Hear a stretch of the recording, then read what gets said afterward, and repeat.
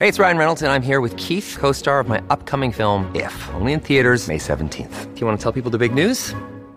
All right, I'll do it. Sign up now and you'll get unlimited for $15 a month and 6 months of Paramount Plus Essential Plan on us. MintMobile.com/switch. Upfront payment of $45 equivalent to $15 per month. Unlimited over 40 gigabytes per month. Face lower speeds. Videos at 480p. Active Mint customers by 531.24 get 6 months of Paramount Plus Essential Plan. Auto renews after 6 months. Offer ends May 31st, 2024. Separate Paramount Plus registration required. Terms and conditions apply if rated PG. Hello. Welcome to Sounds Good with Brandon Harvey, the weekly podcast centered around hopeful conversations with optimists and world changers about the things that really matter in life. I'm Brandon Harvey, and I am so excited for this episode. This week on the show, we have Zach Houghton. Zach is one of my all-time favorite people. I've admired him for years, actually. He's the creator of Passion Passport, which is a community of explorers, creators, adventurers, storytellers from all over the world who love to travel. And not only travel, but in my opinion, travel well. I found out about Zach years ago when I was traveling almost full-time.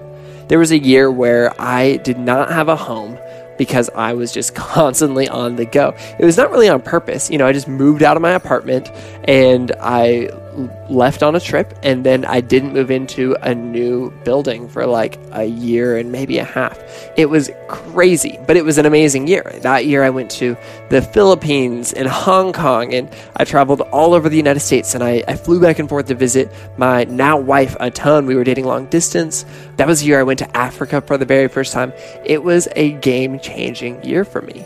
And this whole time, I was learning so much about the art of travel. And in a lot of ways, I really do think of it as an art form. There's all kinds of ways to travel. But I have come to connect so much with this idea of traveling like a local. And so that year in particular, I was learning how to spend time getting to know people in the communities I was visiting. I was staying in hostels and hotels and Airbnbs in the heart of the city, actually kind of being involved in the community. I was finding ways to give back everywhere that I went, but also to partner with the people that I was meeting along the way. It was a really incredible experience. And during this time, I found Zach on Instagram. And Zach, at this point, had been traveling for years, and he was sharing stories in a really meaningful way and sharing how he was traveling, and I really admired what he was up to. I loved it so much. So I started following along, and then we started getting to know each other over the years, and he's really become somebody that I admire. And so I was really honored when he reached out a year and a half or so ago to be a part of something that he was working on called the Passport Express. The Passport Express was this amazing experience where a curated group of creative people boarded a train on the East Coast and took off across the country to the West Coast, creating things together, learning from each other, sharing stories, and really getting to know each other. It was an unreal experience, and it introduced me to a lot of people that I really, really admire, that I think are amazing. A ton of our past podcast guests were actually on that trip. Jedediah, Ruthie, BC, Phil, all these incredible people I met through Zach. And I think it was a really, really powerful experience because I was with all these other travelers, all these other people who loved and appreciated the art of travel. And travel in a lot of ways really changes people. And in my opinion, it changes people for the better. Whether you're traveling just to the next state over, or you're traveling to the other side of the world. There's something really beautiful about meeting people who are different than you, experiencing things that you've never experienced before, and having your perspective changed. And that's why I got along with everybody so well on this trip. And that's why I love Zach so much, because Zach has been traveling his whole life. Most people, myself included, don't get started traveling until later in life. But Zach, he was kind of born into the world of travel. And so in this episode, we got to have some conversations about what that's like, how that even happened. He's got a fantastic story. We talked all about how his parents were both travelers. We talked all about the value of travel, the benefits that it brings. And because Zach has dedicated his life to helping other people travel, to experience this same joy and wonder that he's experienced, he shares his secrets on how to travel well and how to travel with purpose. Zach and I actually got to record this in person while he was traveling through Nashville. And so, without any further ado, This is Zach and I sitting on the red couch in my living room. Enjoy.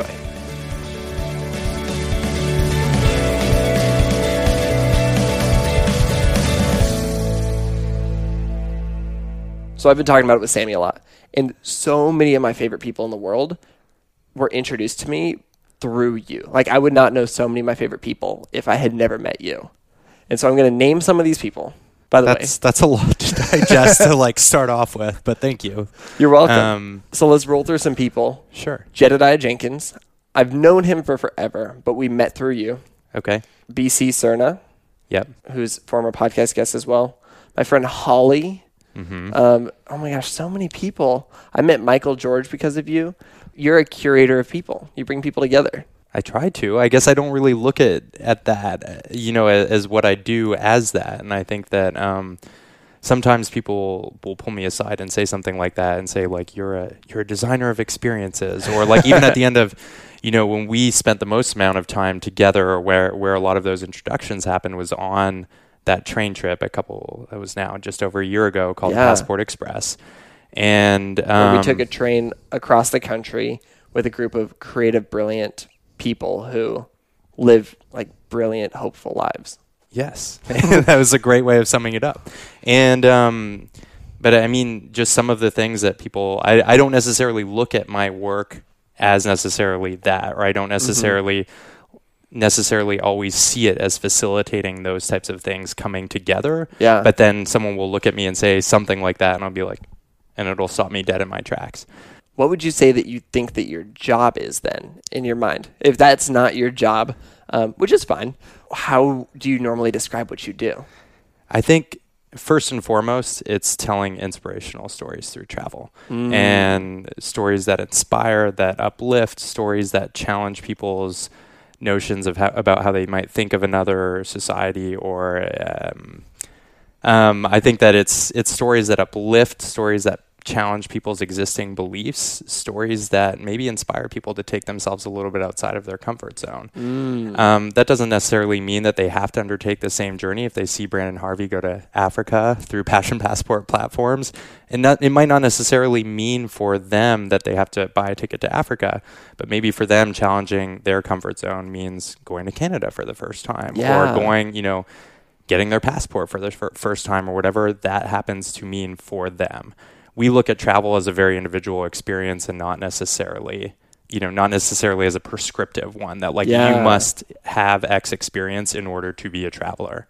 I think everyone is a traveler in their own right. It's just to what extent or to what experiences they are chasing. And so the term passion passport, your passion passport could mean you're really into music and you chase music in every experience or in every destination you go to, or you might chase the arts, or you might chase, incredible landscapes. Whatever that is for you, you should do that. And we're trying to give you the tools to continue to do that, basically.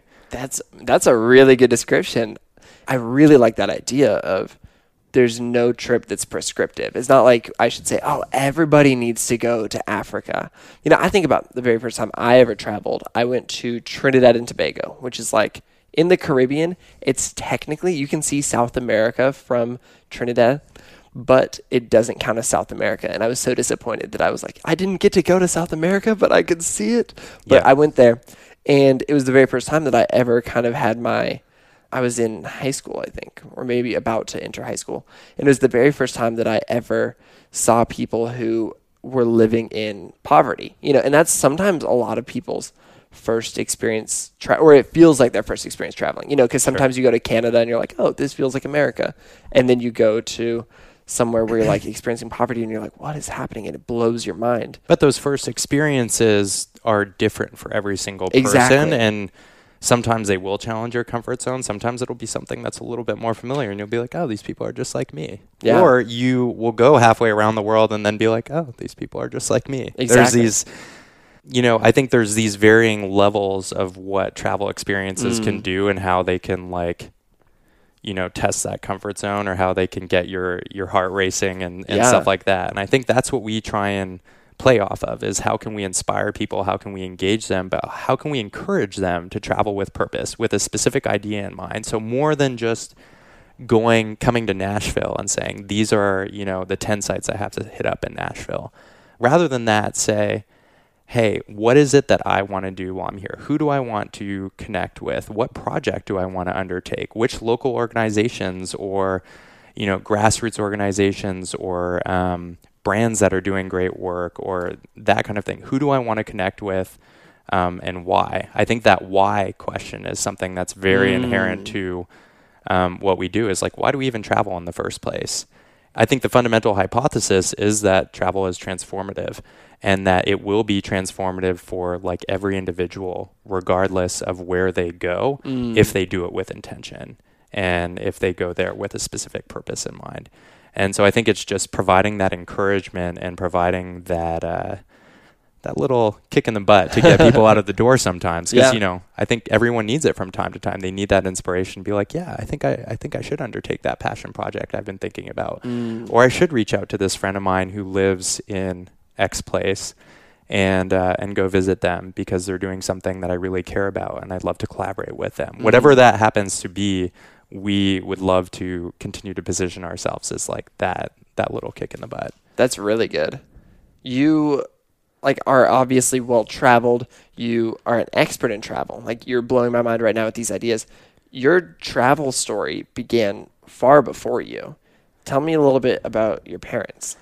I sometimes forget because it's so normal to me, but it is so abnormal. And I think that my travel story begins with my parents before I was born and before there was this chance meeting that happened. What was it now? Like nearly 40 years ago. Wow. That my parents met on a bus in Guatemala, and my mom wasn't even supposed to be there. You're not like Guatemalan. No, I'm not Guatemalan. So the backstory to that is that my father, at age of 25, bought a one-way ticket to Guatemala. Wow. And said, hey, I want to write my first travel book. And he saw the travel writing that was coming out of Central America, and he thought, hey, I think I might be able to do better than that. And against everyone's wishes and, them telling him, like, no, you're not going to succeed. No, it's probably not a good idea. He went and he did it. My mom was not supposed to be there, from what I understand. She was visiting a friend who was working at the Canadian Embassy in Costa Rica. My mom's Canadian, my dad's American.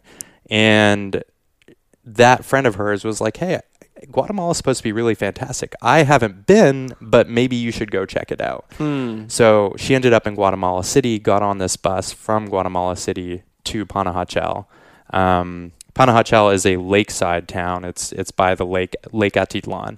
And so she was traveling there by bus and was sitting on the bus, and this American man walks down the aisle and kind of looks at her and points to the seat next to her and says, is that seat taken?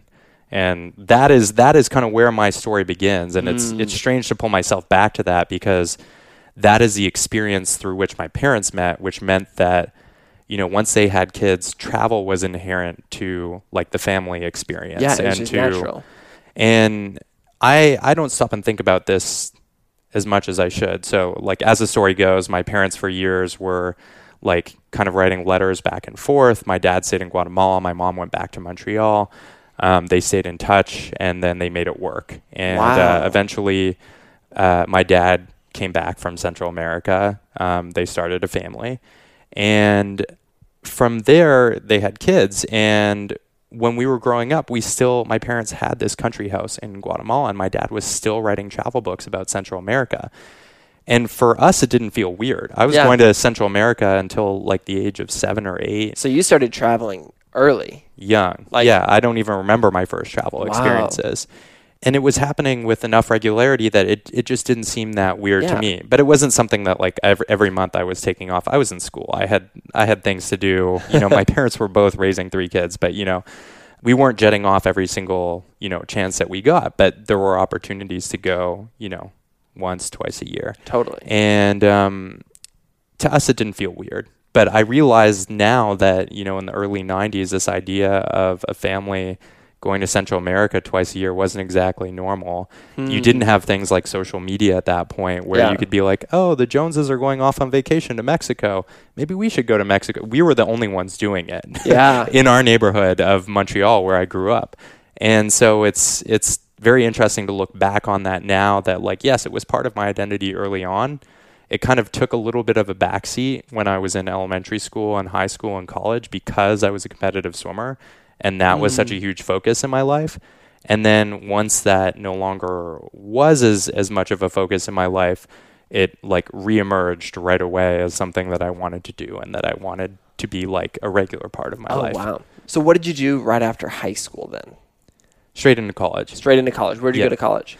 I went to Columbia, New York City. Great. And I'd always been a little bit enamored with New York City, but didn't really know a lot about it. And that's where my dad was from. But there was this American side of my identity that I knew nothing about. I was actually like scared, I was scared out of my mind to go to the US and to be like the weird Canadian kid.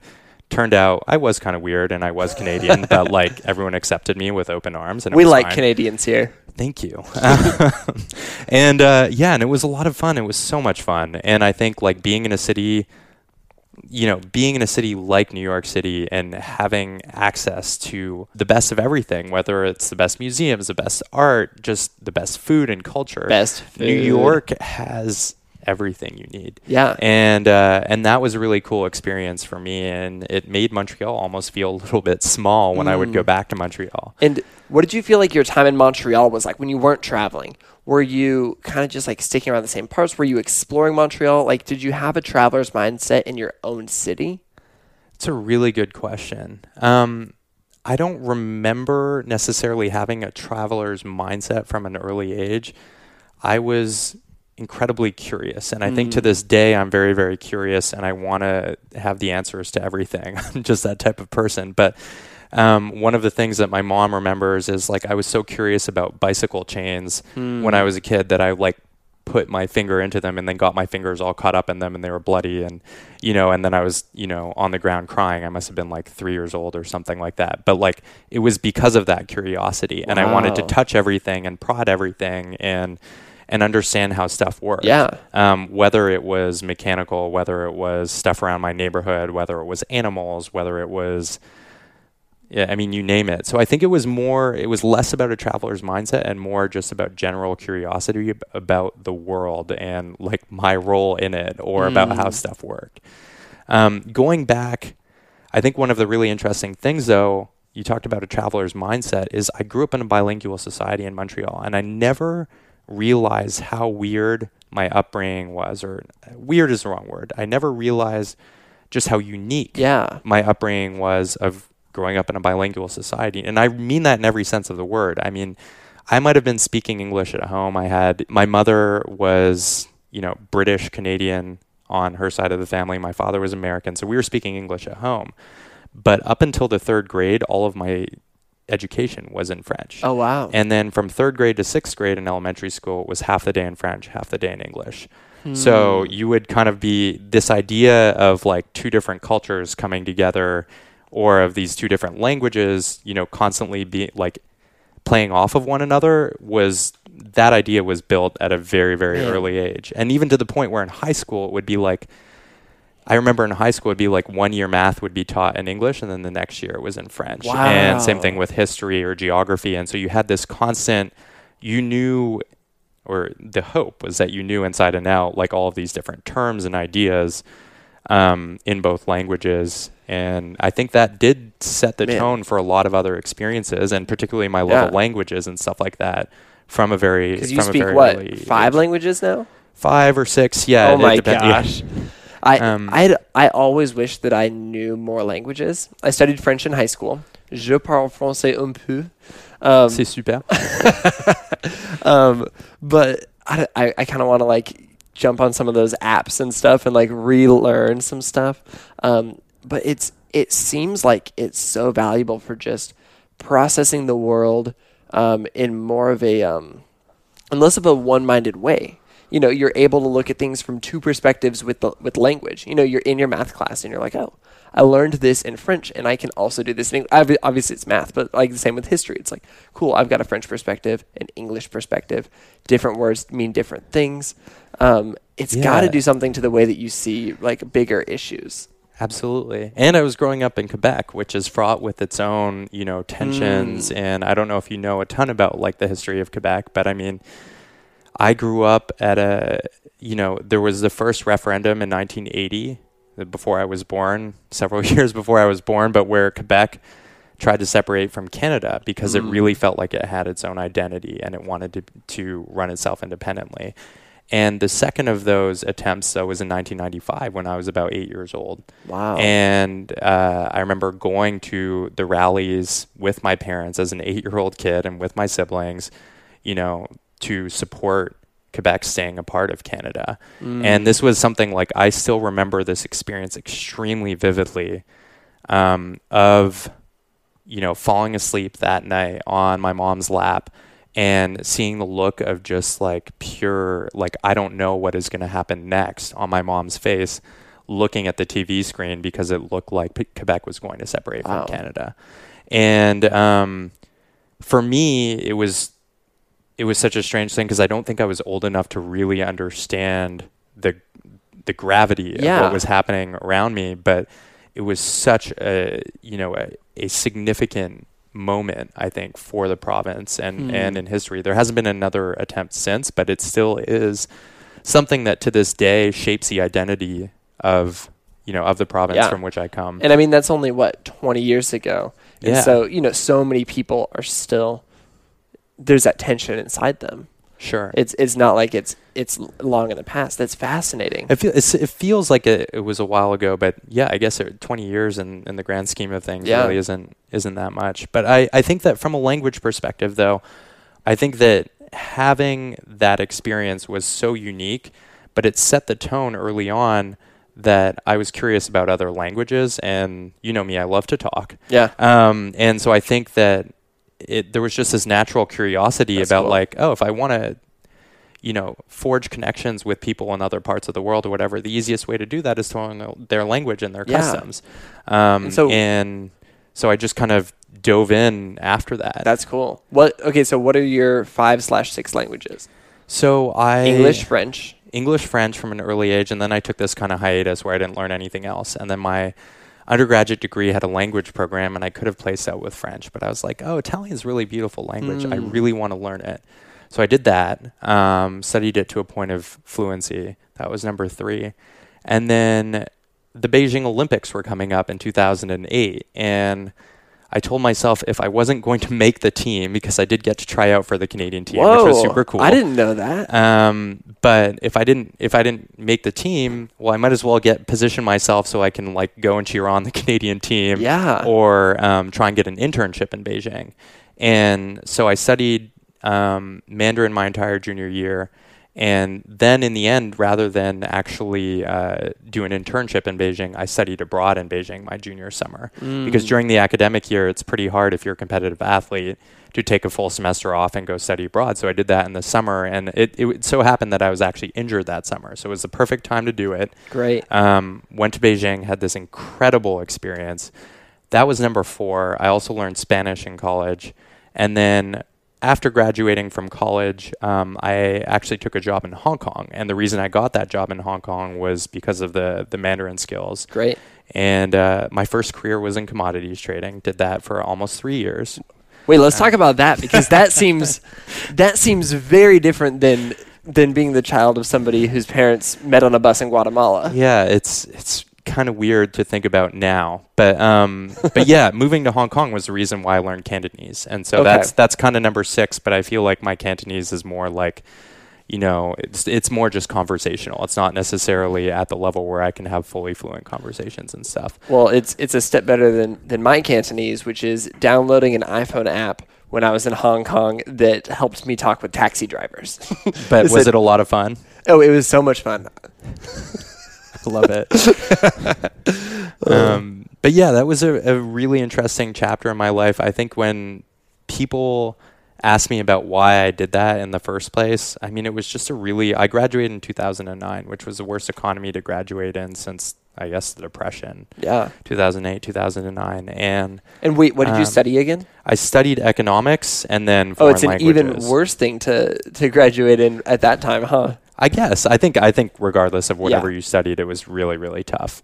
So a lot of people were going to grad school. A lot of people had done, internships their junior summer and been guaranteed a job or signed a contract or something that then just dissolved or something like that by the time they graduated. And I was just very lucky to be in the right place at the right time and to have this unique skill in terms of Mandarin knowledge to then get this job in Hong Kong trading.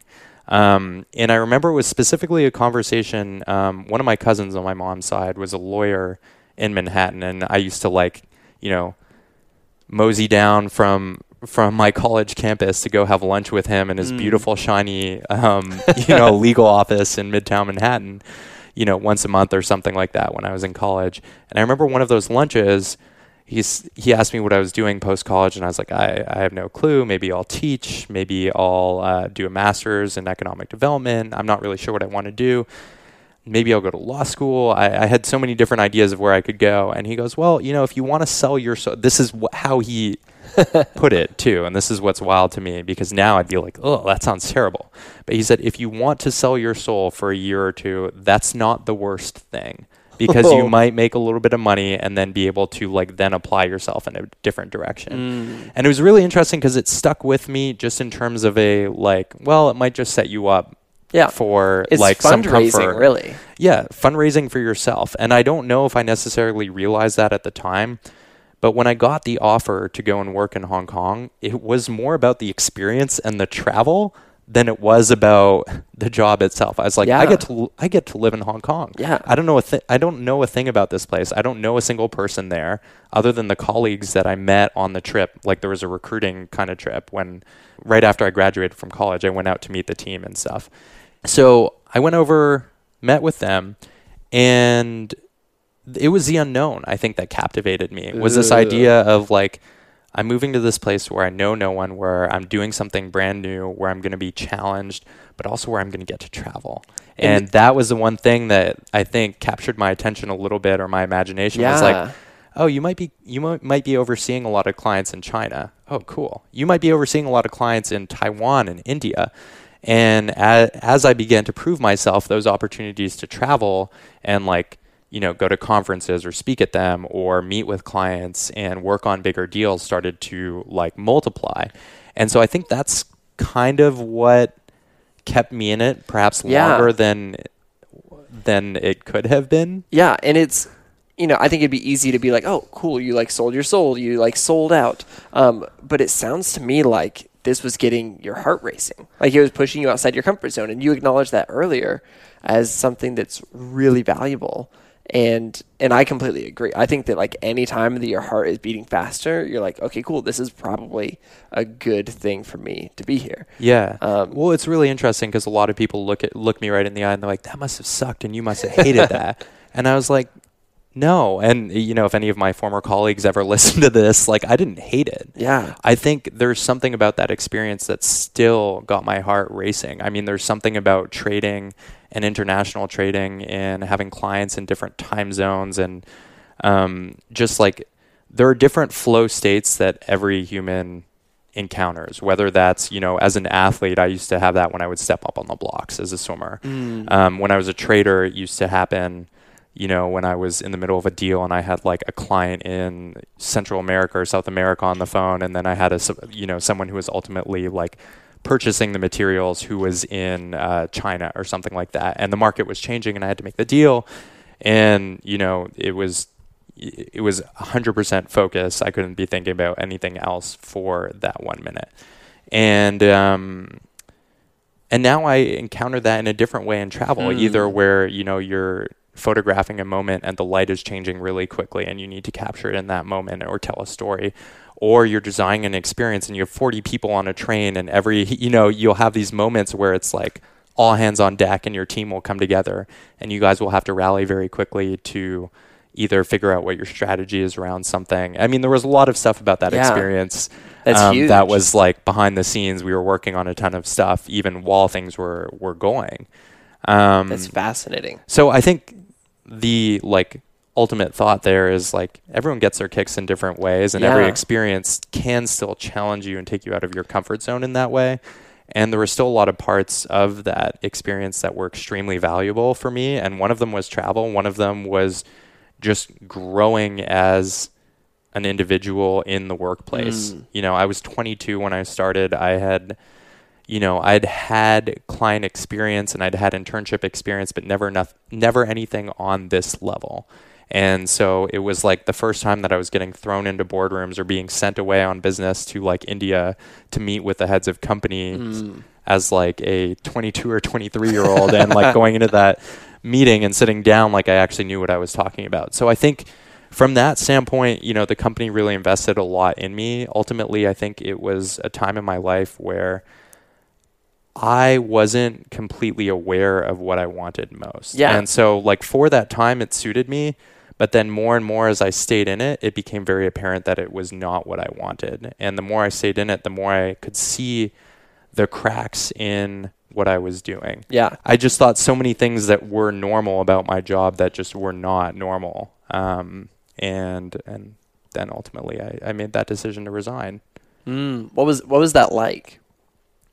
Really, really scary. And it's not even, I know people who have quit jobs with like, a family or with a mortgage I was 25 when I quit my job and I had no other, I had a cat, my cat lived with me in Hong Kong and I was like, well, he needs a home. And he eventually ended up living with my parents afterwards, but I had no commitments. And so, but I was still scared out of my wits, to leave the comfort and not necessarily, it was not a comfortable environment towards the end, but the security. You saw a path moving forward. You're like, oh, I could stay here for 25 years and I know exactly what it looks like. I could stay here for 50. Exactly. But it's that leap into the unknown. Into the unknown, yeah. Yeah. And I think the other interesting thing is I think the way that in Western society, or in most societies really, is that, you go to elementary school, then you go to high school, then you go to college in a lot of cases, and then you get your first job. But then after that, it's just a lot of question marks, right? There's a lot that needs to be filled in there.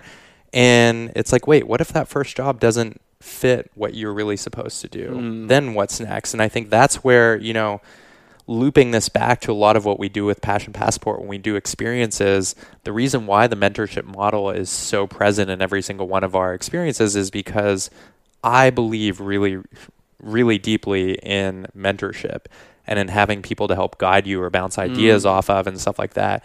And when I made the decision to leave that job in Hong Kong, actually the two most vocal critics of me leaving that job were my mom and dad, both of whom had left and traveled in their 20s. Why do you think that is? Because they were parents by that point. And so for them, the idea of having a kid who was like not really sure what they were doing, or, they thought it was potentially going to be a really, really tough road, which it was in a lot of cases. There was a lot of learning that had to happen. There was a lot of growth that had to happen.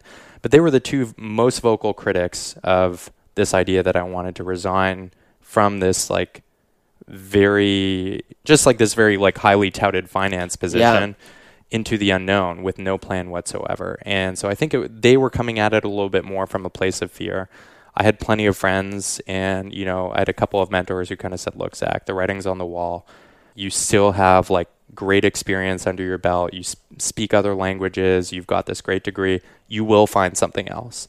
But like to think that you will be like stranded without any next steps or any other opportunities would be silly, which was kind of how my parents were making me feel, which was really interesting. But there was nothing to fear. And ultimately, luckily, I did end up finding that next step. It was the unknown, but you had to leave doing something. What did you do next? I traveled. And so what was strange was that while I did get a lot of opportunities to travel during my time in Hong Kong, and I did, what's cool about Hong Kong is you get 20 days off a year. So I tried to maximize those, even though I could never really use them all up. What was interesting about that experience was I was traveling to places like India for 2 weeks at a time, but I would spend all of that time, virtually all of it, in hotels, in meetings. And there was actually this kind of unwritten policy at work that like even if you didn't have meetings and stuff like that, you kind of stayed within the confines of the hotel to stay safe. And so I would sneak out and I would, there's this one story that I tell where I had a friend of mine who had just graduated, who had done her undergrad with me, and but who was a couple years behind me, and who came and was in India while I was there on a business trip, and came and stayed with me in Mumbai, which was also not very kosher within the whole business framework, but we did it. And I remember I had meetings on like a Saturday or a Sunday, but I was like, it's a weekend. Like, why can't I just like go out and explore a little bit? Yeah. So at the crack of dawn, she and I got up and like rode the local train in Mumbai. And at that point, I had discovered that I liked taking photographs too. And I had my first ever DSLR with me, and I could not stop taking pictures. And it was the most, since having started that job in Hong Kong, I started to feel like a little bit more and more, and spending a lot of time in Hong Kong and working 80-hour weeks or 90-hour weeks, I started to feel like my senses had been dulled a little bit. And that was probably this moment where I felt the most alive that I'd felt in a long time. And there was something there that was staring me right in the face. It was like, oh, maybe you can do this more and more. But there were just these like small pieces. Like I'd either go on vacation or I'd have these small moments on business trips where I'd get to go out and explore, either on my own or with a friend. And so when I resigned, it was more about, I had no idea what I wanted to do next. I wasn't ready. I didn't even know where I wanted to live next. I just knew that I wasn't really excited about living in Hong Kong anymore if I didn't have any reason to be there beyond a job. And so I set off, and I'd given myself, to my cousin, to his idea of just like setting yourself up a little bit and giving yourself a little bit of a safety net.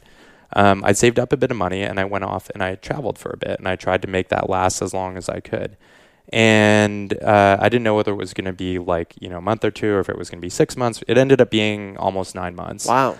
It was a really cool experience. But how I structured the trip was, or the many trips within that larger trip or time, was I tried to meet up with different people who inspired me. And these were either like friends or people that like I'd heard of that I wanted to meet up with.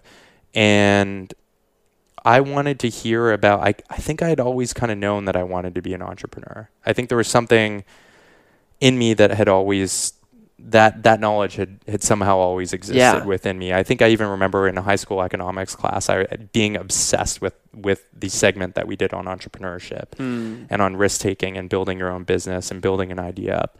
And so I met up with different entrepreneurs or just different people who had taken themselves outside of their comfort zone. Yeah, they'd taken a leap. Exactly. Whatever taking a leap meant for that person.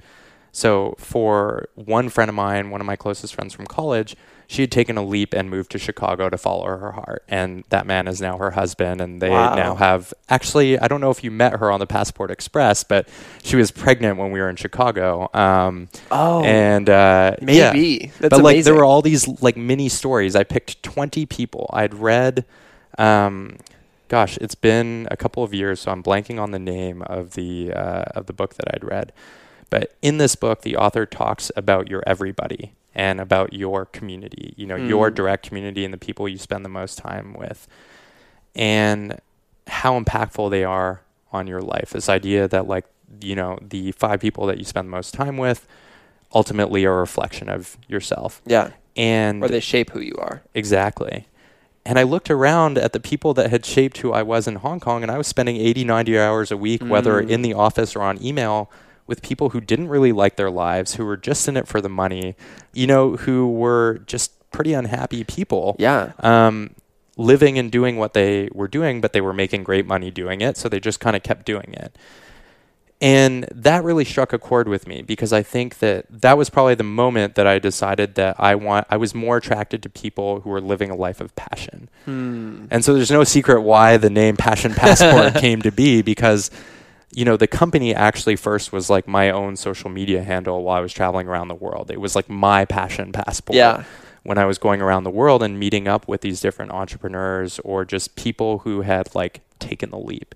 And so some of them had done that for love. Some of them had done it for a career. Some of them had done it for a new city and a new experience.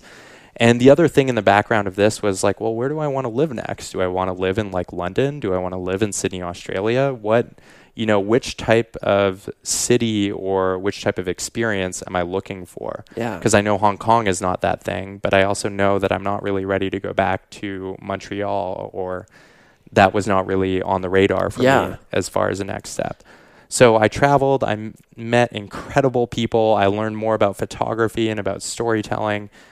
and ultimately ended up back in New York, but it felt right. That's good. Yeah.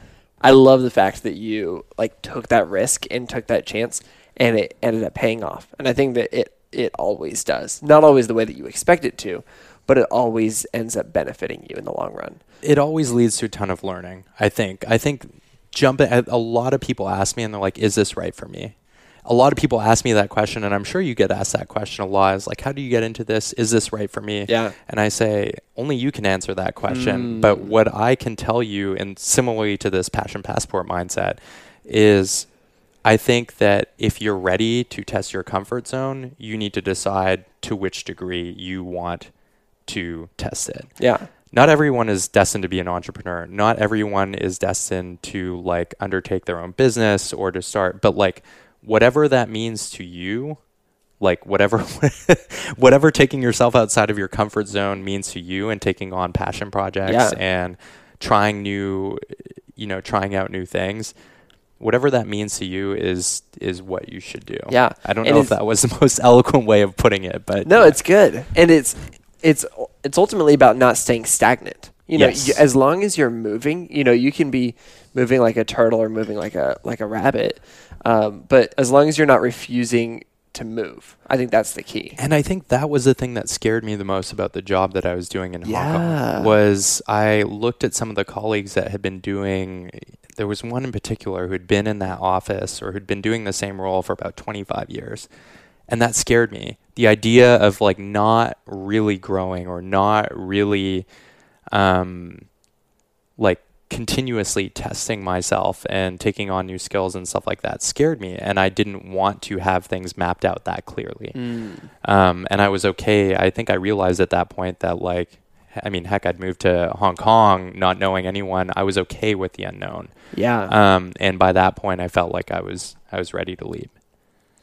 Let's talk a little bit about the benefits of travel, because you and I first found out about you through Instagram, just following along with your photos. I've got no idea how long ago it was, but I remember just being like, man, this guy like knows his way around the world. And it's not that you were posting photos of like the cool hotels you were in, or like the cool like the fancy like restaurants you were going to all over the world. You were sharing these like genuine moments and more than anything, stories that made me think, wow, there's like stories all around, and I just want to experience these stories in so many places. And you already talked about how you can go to like a business meeting, you can travel with a passport, and you show up and you never leave the hotel. It's like you've got the passport without the passion. What does it mean to... I like what you did there. What does it mean to actually like, you know, travel well, in your opinion? That's a very like loaded question. You're welcome. I think it's to travel with intent and to have an idea, to what I was saying earlier in the conversation. It's to have an idea of like what you want to get out of that experience.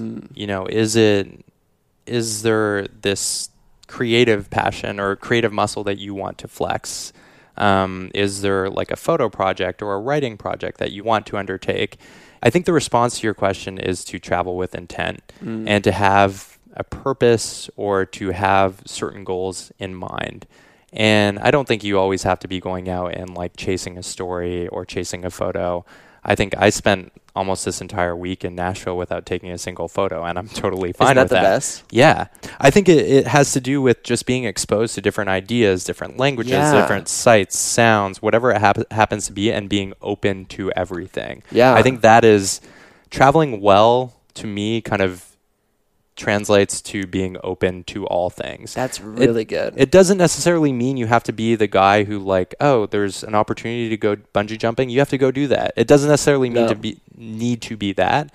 It just needs to be, it's just that, you know, it's just this openness, and I think it's a feeling more than necessarily a prescriptive like, you must speak the language or you must know, you know, about the history of the place before going there.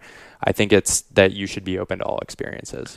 And that's getting me thinking, because so many of my favorite people in the world are travelers. I think that's why you and I connected early on, and I think that's why we have so many mutual friends who travel, you know, and they're people that we love and admire, and it's because they are open. And I think that that's a really valuable quality. And it's maybe a quality that's lacking in the world right now, or maybe not even the world, but in the U.S. for sure. I think that's been a lot of what we've been experiencing over the last year is people closing themselves off, shutting themselves off in any number of ways. But I almost feel like travel is the antidote to that. I think oftentimes it is. And I think oftentimes it's the reminder that, you can go halfway around the world, or you can go just to the next town over, and you can see plenty of examples of people who live differently than you do, but who aren't so different from, they might have different values or different priorities in their life, but at the end of the day, like, their basic needs are the same. And that reminds me of Brandon Stanton, the creator of Humans of New York. Obviously, he documents the lives of thousands of people all over New York City from a variety of backgrounds. And New York is more of a melting pot than anywhere else. So he's getting people with all kinds of different experiences.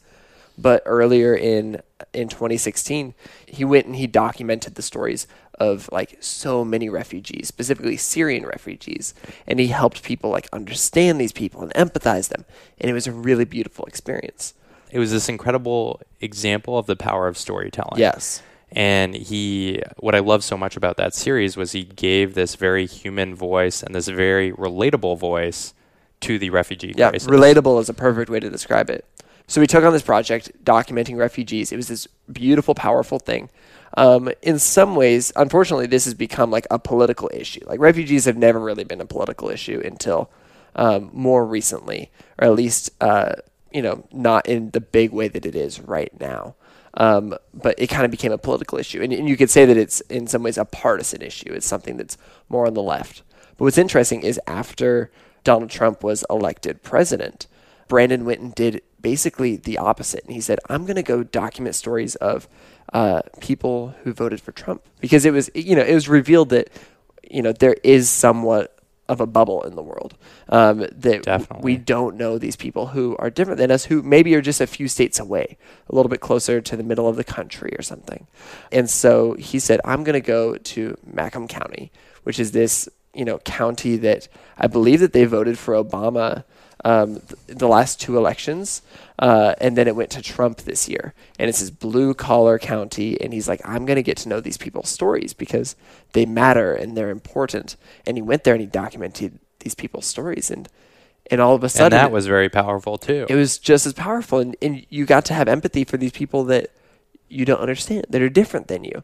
And that's the beauty about travel, is it's not a partisan issue. You show up and you travel and you get to meet people who you may agree with, who you may disagree with, who you could have conflict with, but you're meeting them and you're realizing that you have a shared humanity, and you can't disrespect somebody when you've like seen their home and you've met their children. Like, it's, that they like are just like you at that level. Yeah, nailed it. No, I think that's fundamentally it. You talk about fear of the other and fear of the unknown within the context of travel, and ultimately, travel has the power to reduce that fear of the other. I mean, when you look at things like bias that exists, and if you're being told something through the media, but you've never experienced it firsthand, or you haven't necessarily had that opportunity, I think that what travel can often do, or in speaking to people who are not necessarily from the same place or sharing the same beliefs, is it can help you understand why they feel the way that they do. And I think that that's what Brandon did so well, is, putting a voice to the refugee crisis so that people could say, oh, like, I understand where they're coming from, and I can like see a bit of myself in these people. Or in terms of, the coverage that he did post-election, it's like, oh, these issues are the ones that matter most to these people. These issues matter to me, but ultimately, like, these other issues were at the very top for me. But now I can understand a little bit better why they, made the decision that they did.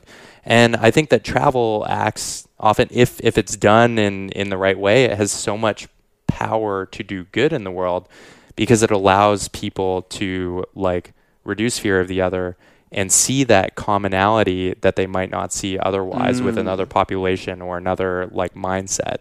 That's really good. You know, similar, I think, I don't know Brandon. I wish I did. Brandon, if you're listening, I'd love to chat and grab a cup of coffee. But same. In looking at his work, I think there was a point where every day after the election, I was thinking, like, what can I do? I run a small travel company. It's a startup. We like to do different creative ideas, programs that give people the opportunity to travel. I mean, the experience that you and I got to participate in, the Passport Express, was one of those where like we gave people the opportunity to travel and to meet with like-minded young professionals and creatives who are doing impactful work in the space of travel. It was unreal. And thank you. And but I'd been waking up almost every single day since the election thinking, like, what can I do, or how can I further the conversation? Me and too. So we'd been having a lot of conversations internally about, like, okay, how do we start to address this in editorial? How do we start to address this on social media? And then one day I kind of came to my team and I was like, well, why don't we address this through a program? What if we created an experience that gave people who don't necessarily have passports the opportunity to travel? And we were talking about this right before the interview started, and I said, don't talk anymore. I want to save this for the thing, because this got me so excited when you were telling me that this was going to happen. Right. And I think to backtrack a little bit, I think the thesis behind this program is kind of like, we both live in the U.S., and actually, shockingly, 64% of Americans don't have passports. Wow. But we realize the power both of like local and international travel and, you know, being exposed to different ideas and culture that has in opening us up to different ideas. But I think the fundamental thesis behind it is that travel is such a gift and it's such a powerful experience.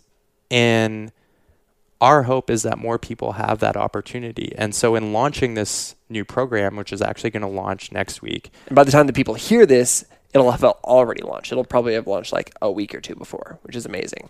Very cool. And so in launching this new program, you know, what we're hoping to do is actually put a passport in the hands of someone who wouldn't necessarily... physical passport. Yeah, who wouldn't necessarily have had that opportunity or have gone on a trip before. And so the premise is that if you're Brandon and, you know, your wife Sammy has somehow never traveled outside of the U.S. before, which isn't actually that uncommon, so I shouldn't phrase it in that way, but if your wife Sammy happens to have never traveled outside of the U.S. before or outside of her home country, because it is open internationally, that you can then nominate that person to join you on an international trip. Oh, that's cool. And so you're nominating somebody else to join you. To join you, so that it's like a joint project. And I think oftentimes what holds people back from going on an international trip and like taking that leap is the fear of the unknown. And so I think oftentimes having a friend or someone that you trust to go along with you helps to like lessen that fear or that burden.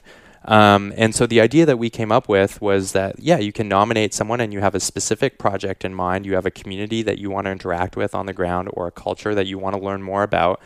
And we will learn more about that journey both before, during, and after to kind of track, you know, how that experience affected them. It's very similar actually in format to a program that we've already done at Passion Passport called the Bucket List Initiative. I love this. Which I think has been really powerful. It's allowed us to tell these incredible stories about how travel has, you know, had such a profound effect on people's lives and the power of one experience when it's given to one individual.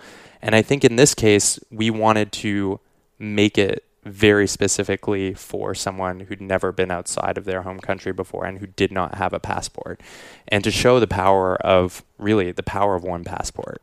That's huge. Man, this gets me so excited. Yeah, I'm so excited to just see what the ideas that people come up with are or where they want to travel. And I think our hope is to keep this program running all year. I think this was us, you know, putting our money where our mouth was and saying, well, this is the world that we believe in, and this is the power that we believe in. This is the power that we believe travel has in our lives. And we hope to give other people that opportunity. So it's going to be running throughout 2017, and hopefully will give at least it will run at least 3 different times throughout 2017. We're calling it the Passport Project, and it launches on President's Day, and we're so excited to get this underway. It's seriously so cool. I'm so excited, man. By positioning it to launch on President's Day, we just want to call attention to the fact that, some of the policies and some of the rhetoric that has come out of the current administration, we don't feel even remotely aligned with. And it's very much tested a lot of our core beliefs as travelers and as in quotes, global citizens. And so I think it does have some significance in terms of launching it on that day.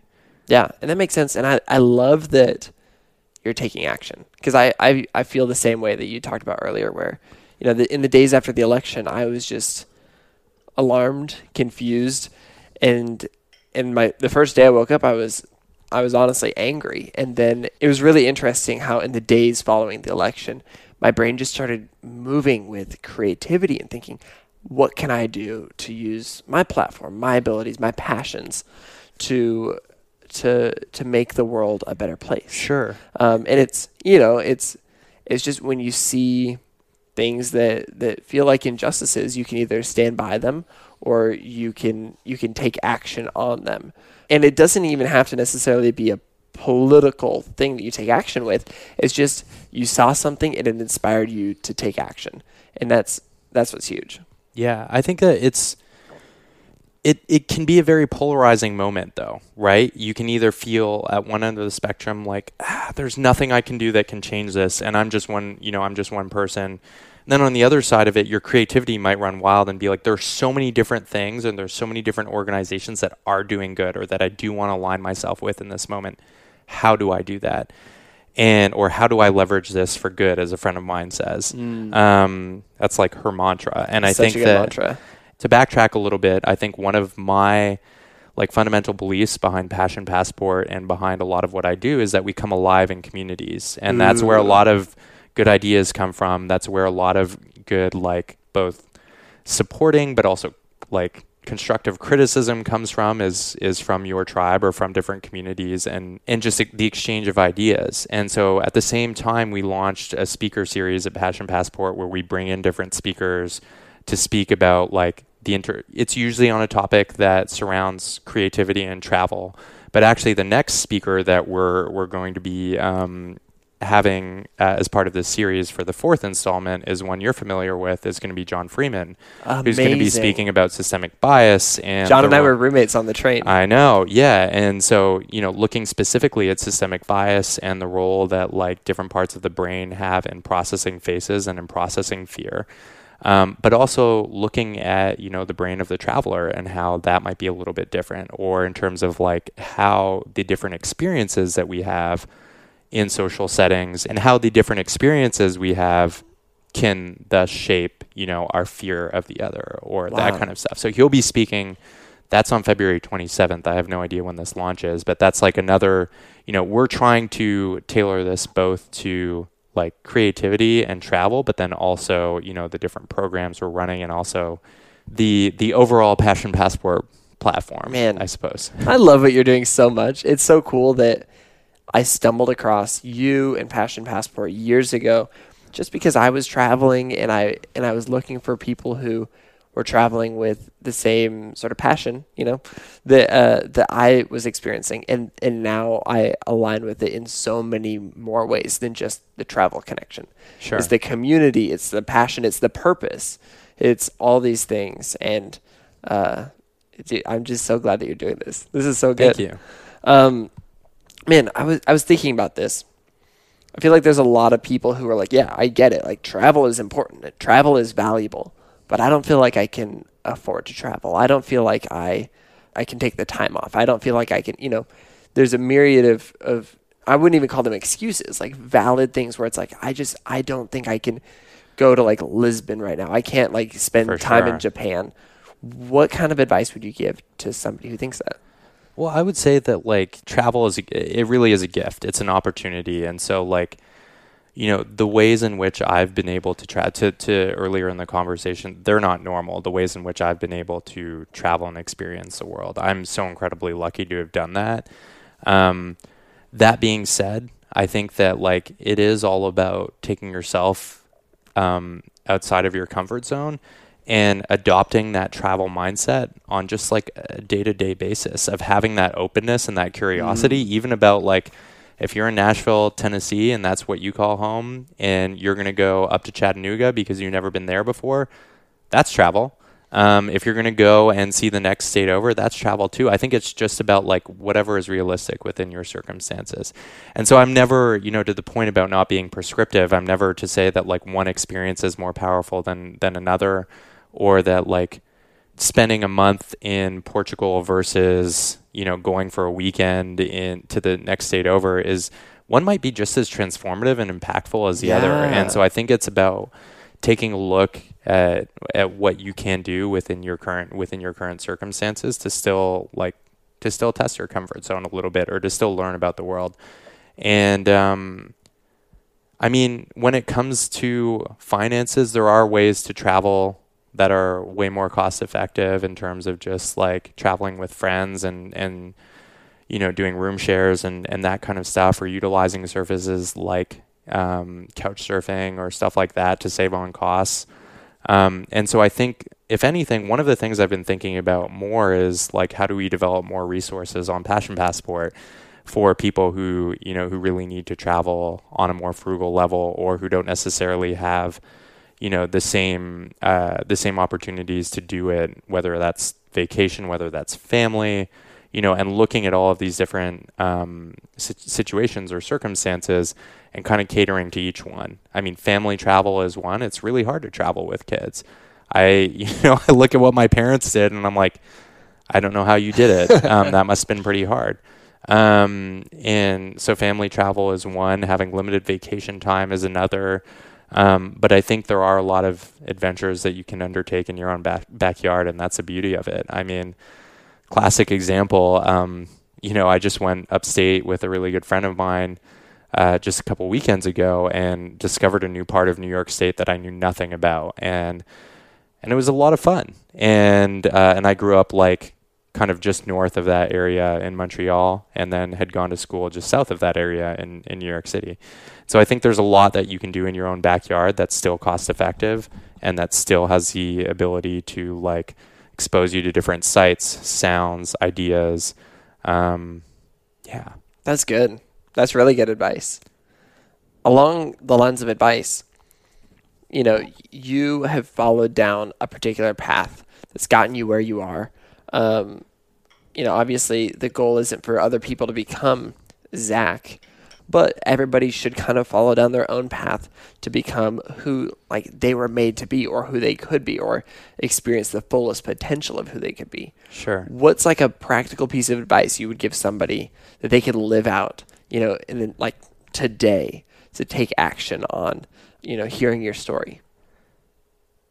I love this. I'm a huge believer in goal setting. It's like a huge part of, I think, my upbringing, and then getting involved in swimming and competitive swimming and that kind of stuff goal setting was always a huge part of it. And first, like writing down what it is that you want to do, or starting to like dream a little bit and create a splash page with different ideas or different people who inspire you, who you want to talk to, and figuring out how those goals each, it could be 3 of them, it could be 5 of them if we're looking at like the year, but how each one of those goals is going to test your comfort zone a little bit, and why you ultimately want to do that. Like, what is it about that goal or that idea that like excites you and like makes you want to like jump out of bed in the morning?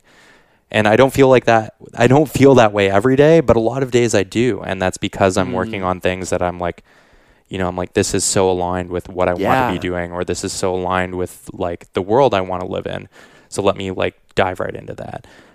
So I'd say number 1, it's about goal setting. Number 2, I think one of the biggest things that I learned in, doing that Everybody project post Hong Kong is surrounding yourself with people who you want to emulate, people who are going to like tear your ideas apart from time to time, Yes. but ultimately challenge you. Yeah. And ultimately support you. Like, to surround yourself with people who believe in your dreams and who are going to be with you every step of the way is so powerful. Yeah, so I think the action steps are, number 1, to write down your goals. Number 2, surround yourself with people who believe in your dreams, but who are going to challenge you and motivate you and excite you. And then number 3 is figure out what those little steps are to get to those goals. I mean, if you want to start traveling a little bit more, like, what are some trade shows that you can go to? What are some, like, if you want to start taking on photography as you know, a bigger part of, or as like a side hustle or something like that, who are photographers that you believe in? Write them a thoughtful email. Tell them why you admire their work so much. Ask them if you can, like, do some volunteer work for them or something to get your foot in the door, to show them how much you care, and start conversations with the people that you admire the most. I think that's oftentimes how I found a lot of success, was just looking at organizations or at people who I wanted to, like, I don't know, I just feel, on a side note, not that this is off the record, I just feel very lucky to be surrounded by people that inspire me so much. Yourself being one of them. Like, staying with Ruthie Lindsay while I'm in Nashville, as someone who sees, like, I would love one day to see the world with the amount of optimism and, like, light that she sees the world with, and that you do too. And I think that, like, I was to go way back, I was, like, brought up with a little bit more of, like, a glass half empty approach rather than a glass half full approach. And I think I have surrounded myself with a ton of people who, like, see the good in the world and see the power that people have in, you know, in shaping their hopes and dreams and stuff like that. So, tying this back to your question, I think it's, you know, both as much as you can in your direct circles, surround yourself with people who you believe in, and, like, both professionally, for your side projects, whatever it is that you believe in, surround yourself with, or, like, you know, create a list of those people who you want to, like, emulate, or whose brains you want to pick, and who ultimately you'd, like, want to collaborate with or learn from. And I think you'll find a lot of success by taking some of those, like, mini steps to getting there. I think oftentimes like with travel, a lot of the, like, early success just starts with the exchange of ideas and sitting down with someone for a cup of coffee, or going out to take photos with someone, or going for a walk with someone.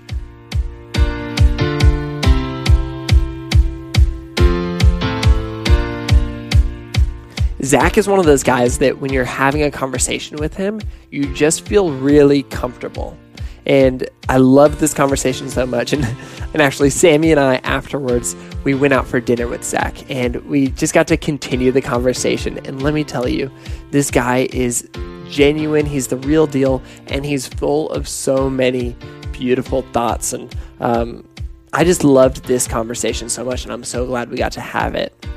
One of the things that I took away the most was this idea that no experience is greater than another.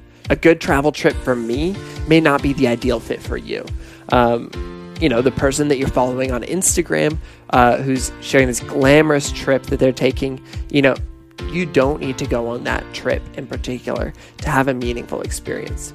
At the end of the day, it is all about just getting outside of your comfort zone and pushing yourself, pushing your boundaries, and trying something new. I think that's the beautiful thing about traveling. And as long as you go out with that in mind, you can do that anywhere. You know, Zach talked about this in the episode. They just launched the Passport Project, and it's all live now. It's on the internet, and you should absolutely apply. Don't wait, though. Definitely go do it now. It's passionpassport.com/passport project, and you can apply for you and somebody who has never left the country, who doesn't have a passport, to go on an incredible trip together, because travel really does help you better understand the world. And if you want to keep in touch with Zach and Passion Passport, just Google their names on the internet. I'm sure you'll find them. Zach Houghton, Passion Passport. They are so great. The best way to share Sounds Good with your friends is to just hit the share button in your podcast app right now, or go to soundsgoodpodcast.com and share the show notes from there. Either way, I always really, really appreciate it when you guys share on Facebook or Instagram or Twitter. I've seen a lot of Instagram stories recently. That is so cool. You guys are amazing. And while you're hanging out on the internet, why don't you go to goodnewsletter.org and sign up for the Good Newsletter, where every single week I send out a hopeful email with 5 good news stories because you know that we need it. And it's amazing. Thousands of people get it. You can join the community, goodnewsletter.org. And on that note, that is a wrap for this week's episode. Go out and do some good this week, and we'll be back next week with another conversation from an inspiring person. Sound good?